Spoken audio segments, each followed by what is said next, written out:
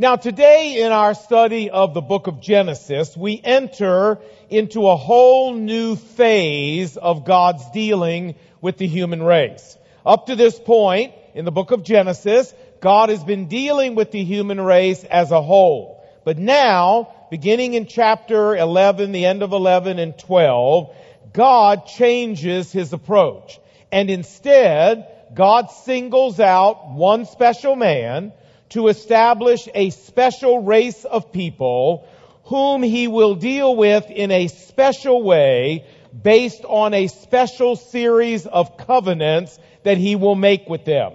Now, of course, that special man is our friend Abraham, and those special people are the Jewish people. And so from Genesis chapter 12 onwards, we find that the Jewish people become the central element in God's plan for the ages. And as a result, from Genesis chapter 12 on, for the next 38 chapters of the book, we're going to be talking a lot about Abraham, his son Isaac, his son Jacob, his son Joseph, because they are now God's central focus in His plan for the ages. But today what we want to do is we want to talk about an issue even more fundamental than that. And that is we want to talk about the historicity of Abraham and the patriarchs. Now you go, what are the histories? Don't let that scare you. By the patriarchs we mean Abraham, Isaac, Jacob, and Joseph. And by historicity, all we mean is the historical accuracy, the historical truthfulness about what the Bible says in the book of Genesis about these people. And so, we're going to approach this today by asking and answering 4 questions. So are you ready? All right, now buckle in. I got a lot for you today. Buckle in. Here we go. Question number one is, Lon, well, what exactly is the real issue anyway? Well, folks, the real issue here is the integrity and the trustworthiness of the Bible. As you know, the Bible claims to be the inspired, inerrant Word of God. So, if someone can prove that the historical facts in the book of Genesis about Abraham, Isaac, Jacob, and Joseph are wrong, then all of a sudden the entire Bible is discredited as the inerrant Word of God. As the great Catholic archaeologist Roland DeVoe said, he said, if the historical faith of Israel is not founded in real history, such faith is erroneous, and therefore our faith is also. Harold Lindsell, in his epic book, The Battle for the Bible, said, when the Word of God speaks of its trustworthiness, at no point does it include any limitations, nor does it indicate that some parts of Scripture are to be trusted and other parts are not. Inerrancy, he says, must either include all of Scripture or none of it, which means that the inerrancy of the entire Bible is riding on this very issue, the historical, factual accuracy of what the Bible says about the patriarchs. And it is a grave and serious issue. Lindsell again said, and I quote, I regard biblical inerrancy to be the most important theological topic of this age. Once inerrancy is abandoned, it always opens the door to further departures from the faith and always ends in apostasy. It is next to impossible, he says, to stop the process of theological deterioration once inerrancy is abandoned. I am saying that whether it takes 5 years or 50 years, any denomination, church, seminary, or parachurch group that forsakes inerrancy will end up shipwrecked. It cannot be prevented. End of quote. And so, as we said a moment ago, the inerrancy of the Bible sinks and swims with this issue. Is the book of Genesis telling us the truth about Abraham, Isaac, Jacob, Joseph? Is this factual history or not? Well, if that is the issue, then it leads us to question number 2, which is, all right, well then what's the problem? Well, friends, the problem are people like Israel Finkelstein. You go, who is he? Well, he's a professor of archaeology at Tel Aviv University, and he, along with some other so-called scholars, claim that the stories in the book of Genesis about Abraham, Isaac, and Jacob, etc., are not factual history, but that they're myths, that they're legends made up centuries later. Finkelstein, in his book, The Bible Unearthed, says, and I quote, "The historical saga contained in the Bible from Abraham to Moses, the book of Genesis, is nothing more than a brilliant product of the human imagination. We cannot talk about it as though it represents historical reality." End of quote. Well, there's a lot of other scholars who say the evidence doesn't support that conclusion. For example, Dr. Kenneth Kitchen, Professor Emeritus of Egyptology and Archaeology at the University of Liverpool in England, in his book on the reliability of the Old Testament, he says, and I quote, "Concerning Finkelstein's treatment of the patriarchal period, which he describes as pure fiction, he, Finkelstein, is utterly out of his depth, hopelessly misinformed, and totally misleading." End of quote. I don't think he agrees with Finkelstein. Do you? No. And Dr. William F. Albright, the greatest archaeologist America's ever produced, taught for years at Johns Hopkins University in the Near Eastern Studies Department, he said, and I quote, "This excessive skepticism shown towards the Bible has been progressively discredited. Discovery after discovery has established the accuracy of innumerable details of the Bible and has brought increased recognition to the value of the Bible as a true source of history." End of quote. And so what we want to do today is we want to look at some of these discoveries that Dr. Albright is referring to that back up, that support what the Bible is telling us in the book of Genesis as true, factual history. And that leads us to question number 3, which is, can we provide hard archaeological evidence to support the historical integrity of the patriarchal stories in the book of Genesis? And the answer to that is absolutely, we certainly can. And so, that's what we're going to do now. I've got 8 for you, 8 pieces of evidence. There are a lot more, but I've limited it to 8. You said, "Galan, God bless you for only 8. Okay, so you ready? Yeah. All right, here we go. We'll cover them quickly. Number 1.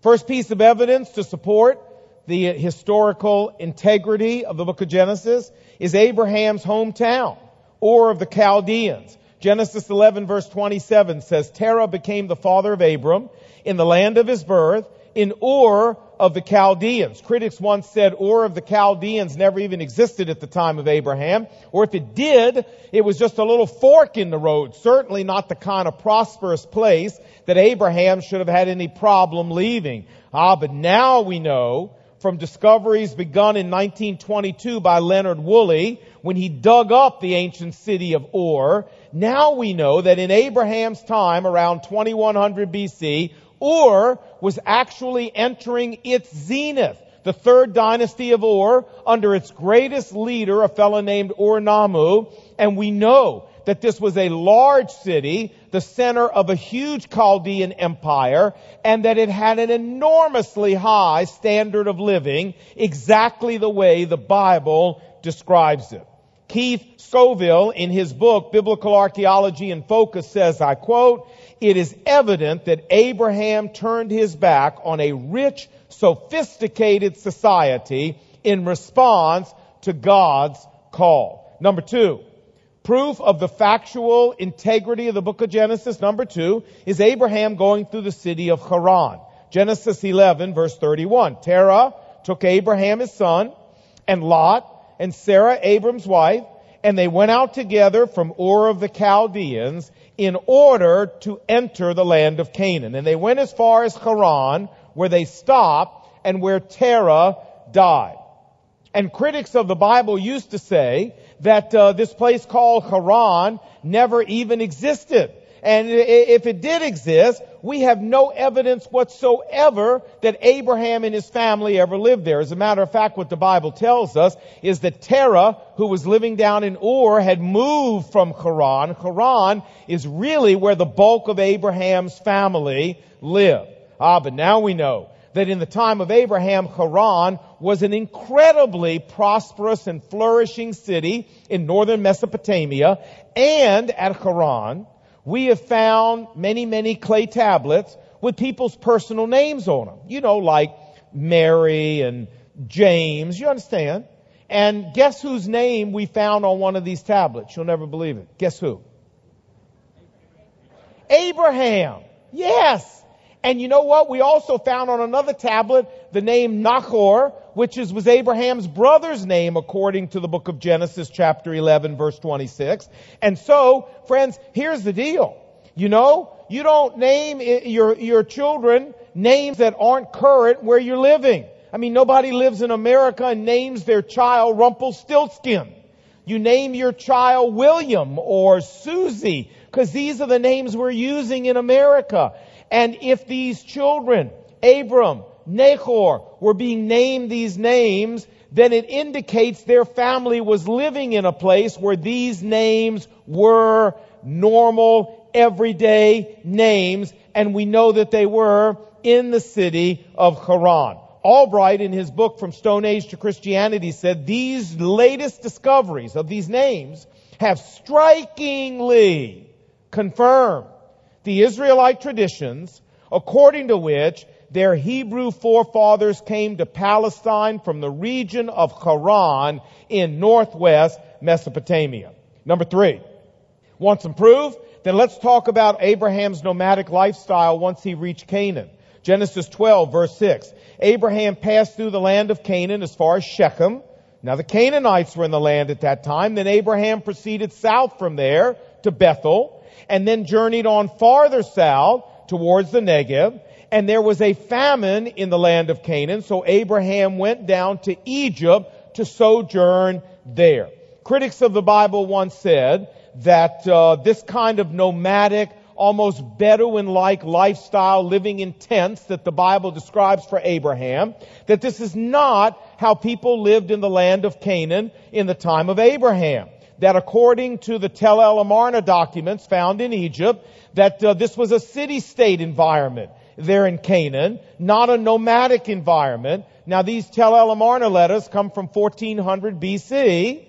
However, what we've discovered today is that actually the exact opposite was true. Listen to Kenneth Kitchen on the reliability of the Old Testament. The evidence now gives us a quite clear indication that the land of Canaan at the time of Abram was not a city-state population. It was a non-urban population of tribes and clans under their own rulers or sheikhs. These clans lived in tents and wandered freely from Bethel and Shechem in the north to the Negev and even to Egypt in the south, which is, oh, by the way, exactly what the Bible says that Abraham did.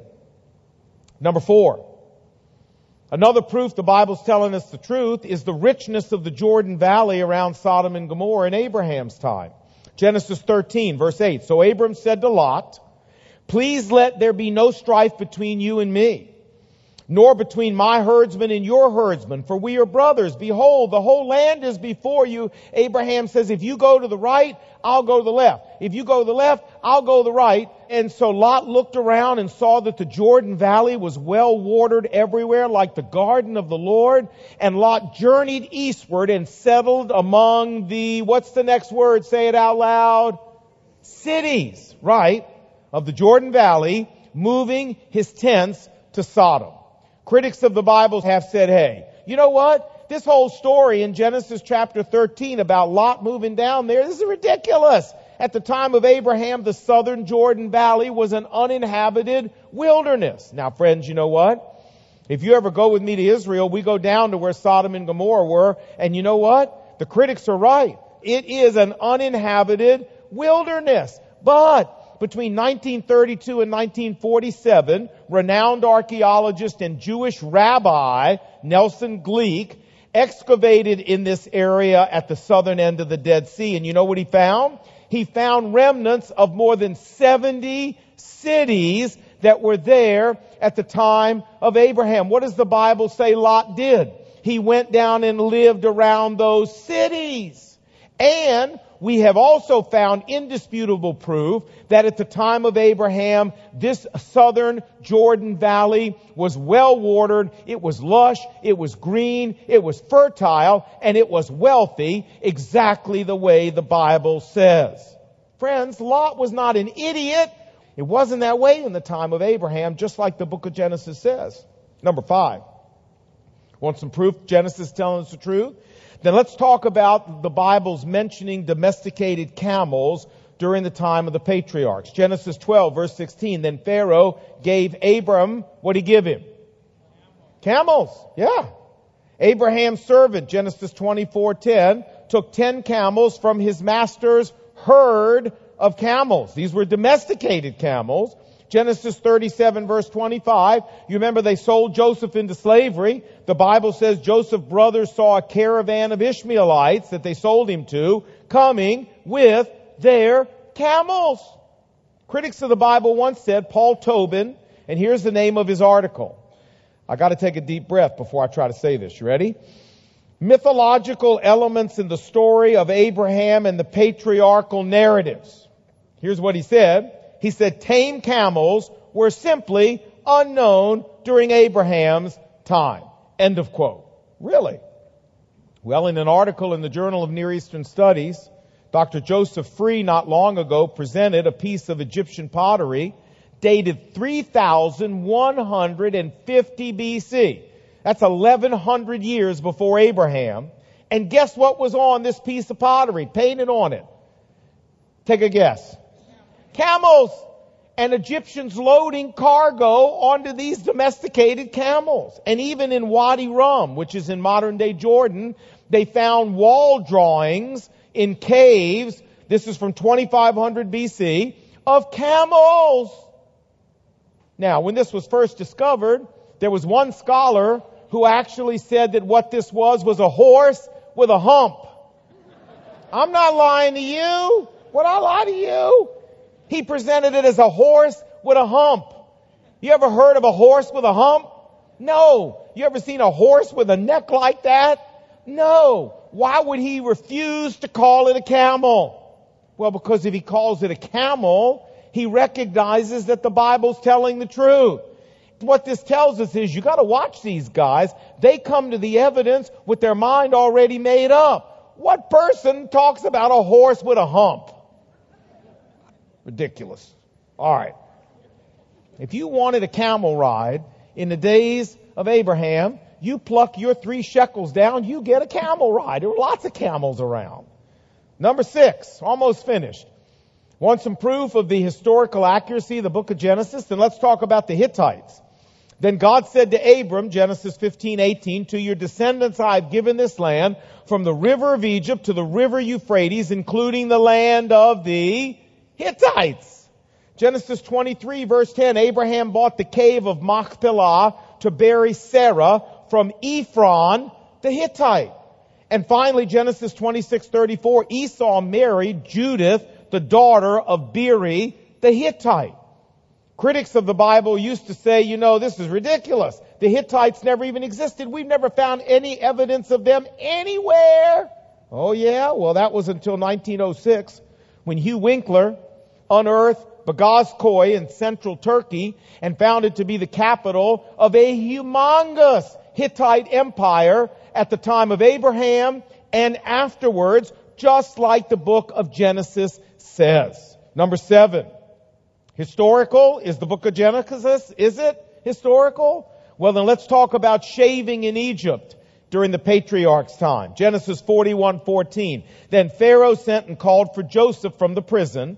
And when Joseph had shaved himself and changed his clothes, he came before Pharaoh. Do you know? We know today from archaeology that that just as the book of Genesis says, the Egyptians were the only culture, let me repeat that, the only culture in the ancient Near East in Abraham, Isaac, Jacob, Joseph's day who shaved regularly, where the men did. And they didn't just shave their face, they shaved their chests, their body hair as well.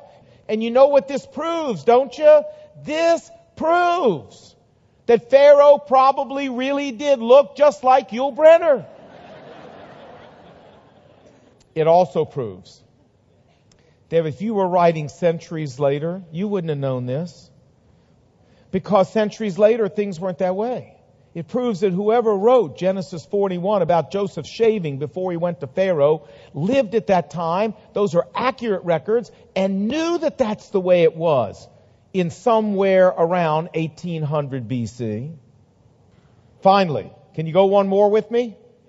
Okay, last one. In the daily customs, the daily habits of the patriarchs. Critics once said, the customs, the habits that we see the patriarchs practicing here in the book of Genesis are totally foreign to the ancient Near Eastern culture of their day. Well, not so, Kimosabi. No. In fact, the exact opposite is true. In 1925, Edward Chira from the Oriental Institute in Chicago began excavating at a place called Nuzi. It's in northern Mesopotamia, not far from Haran, where all of Abraham's family came from. And what we have found there is thousands of clay tablets inscribed dating back to the time of Abraham. And in these tablets, they record the social customs that were current around the city of Haran at the time of Abraham. Now follow my logic.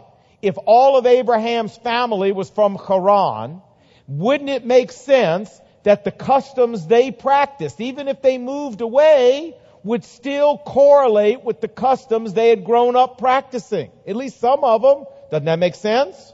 Hey, if you're an American and suddenly you get reassigned to Outer Mongolia, you're still going to practice a lot of the everyday social customs that you got used to living in America. Yes? Yeah, of course. Okay, so let's see if they actually line up what we found in Nuzi and what the Bible says Abraham and Isaac and Jacob did. And they line up remarkably. A few examples. Here we go. At Nuzi, if a man's wife was barren, couldn't have children, she was allowed, it was legal for her to give her handmaiden to her husband for him to have children by her handmaiden. Does that sound familiar? Well, it should. Genesis chapter 16. Isn't that exactly what Sarah did, giving Hagar to Abraham when she couldn't have children and Hagar had Ishmael? Remember?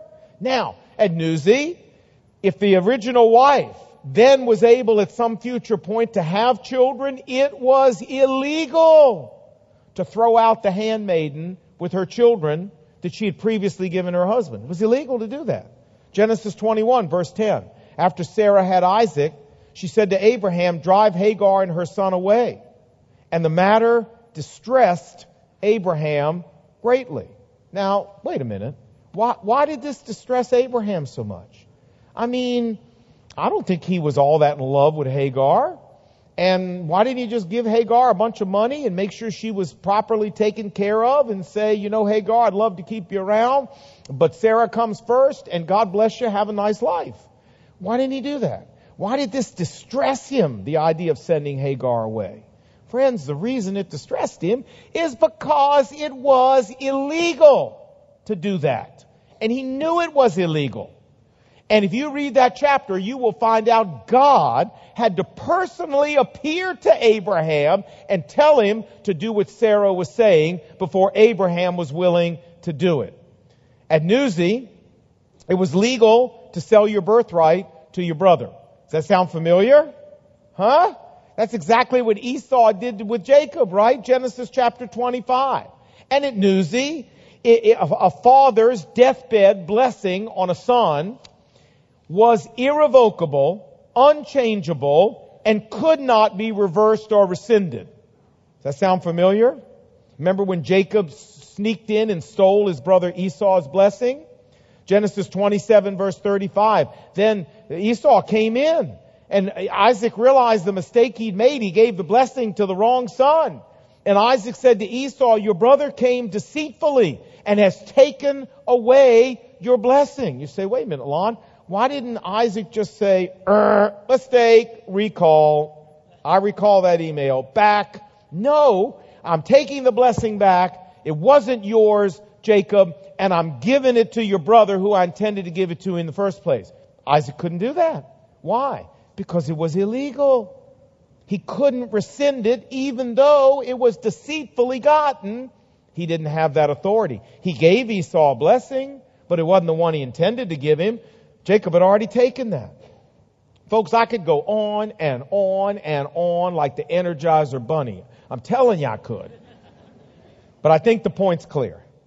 The point is that the everyday customs we find on these tablets at Newsy line up so perfectly with the customs that the book of Genesis describes Abraham, Isaac, and Jacob living out, that it forced famous archaeologist Dr. H.H. Rowley of the University of Manchester in England to say this, and I quote. He said, "The stories in Genesis so accurately reflect the social customs at 2000 BC in the ancient Near East that it is striking."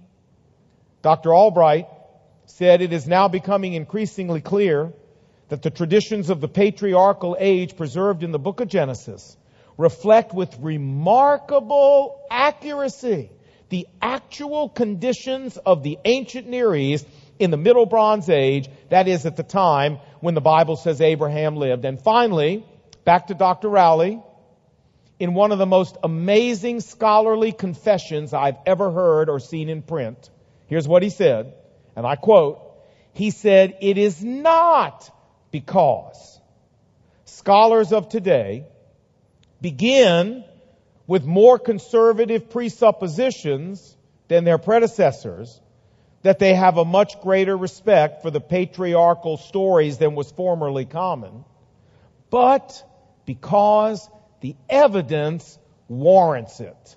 End of quote. You understand what he's saying?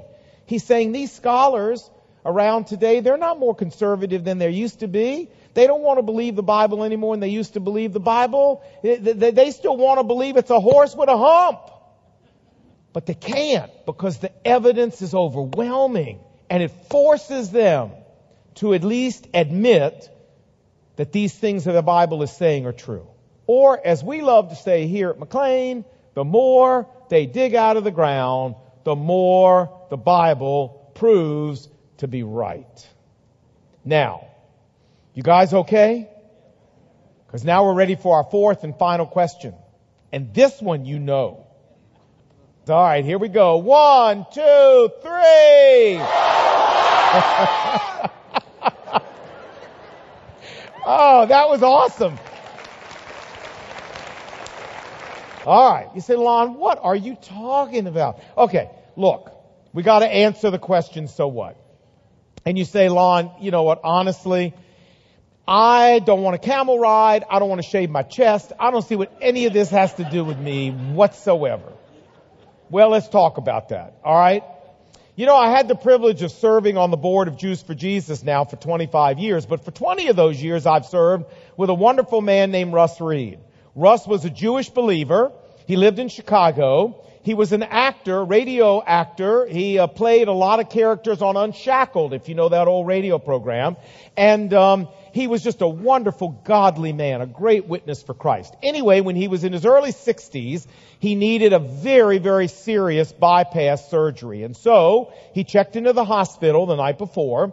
And when they gave him the form to fill out, and they asked for religious preference, he checked Jewish. He's a Jewish believer, so he checked Jewish.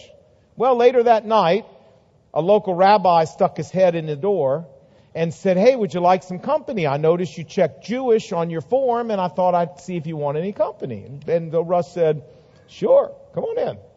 And so the guy came in. And they got to talking about the weather and a few other things.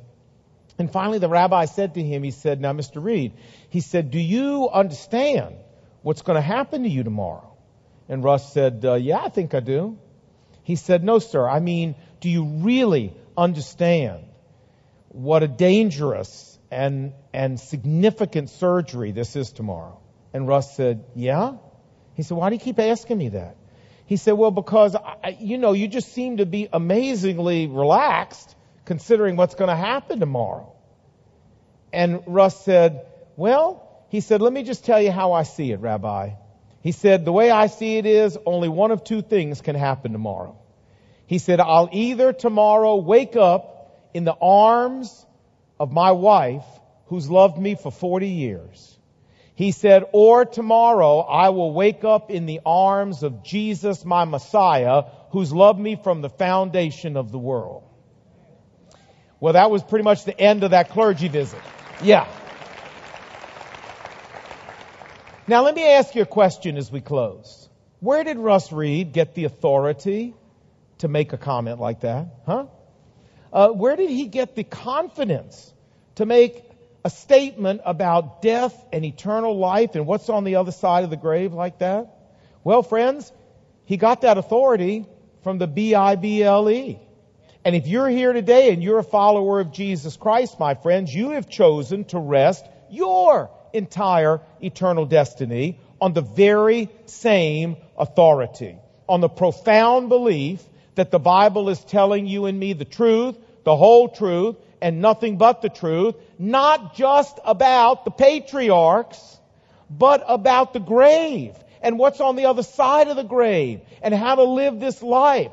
We've based our lives on the profound belief, as Peter said, that we have not followed 2 Peter 1:16, cunningly devised fables, but rather that this thing called the Bible is utterly inerrant in every statement it makes, utterly infallible in every claim it makes, and utterly trustworthy in every promise that it makes. And listen to me. This world system is going to try to talk you out of that. It's going to try to convince you and shake your confidence in the Bible. And lots of professors like Finkelstein and all these other guys are going to try to rattle your belief in the Bible, telling you about horses with humps and all this other nonsense. And lots of your friends are going to try to destroy your trust in the Bible. And the Discovery Channel is going to try to convince you that the Bible is all a fraud. And these people have agendas. Don't you think they don't have agendas as to why they're trying to convince you of that? In many cases, it's to assuage their own guilt because they're not living according to the Bible and they don't want to accept it as the Word of God. But for whatever their reason may be, don't you listen to them. Don't you listen to them. Look, my friends, you stick with the Bible as the inspired, inerrant Word of God. And when the dust clears in eternity, I promise you, what am I? Jesus promises you that you're going to be forever glad you stuck with the Word of God. Jesus said the Word of God is a rock. And everybody who builds their house on the rock, the rains come down and the winds blow and it beats against that house. Yeah, life's tough. But that house stands because it's built on the rock. My friends, heaven and earth will pass away. Listen, heaven and earth will pass away, but Jesus said, my word will never pass away. Don't build your life on the sand. Don't build your life on what these people say. What do they know? They don't know anything. You build your life on the word of the eternal God. Let's pray together. Lord Jesus, thank you so much for reminding us today that we have an anchor for our soul, as Hebrews chapter 6 says. And that anchor for our soul are the promises and the assurances and the truth of the Word of God. And Lord Jesus, I pray you would make us like that man in Matthew chapter 7 who built his house on the rock and nothing could knock that house over. Nothing. May we be those people. And may we run our lives based on the Word of God. May we run our hope for eternity based on the Word of God. May every part of our being be based on the Word of God. Because it is the rock upon which every house that's built will stand. Encourage our faith from today, Lord. All this evidence that we've presented. Encourage us that the more they dig out of the ground, the more the Bible does prove to be right. And increase our confidence as we walk out of here today in the inerrancy, the infallibility, and the utter trustworthiness of the Bible. Lord, change our lives because we were here today and sat under the teaching of your word. And we pray these things in Jesus' name. And what did God's people say? Amen. Amen.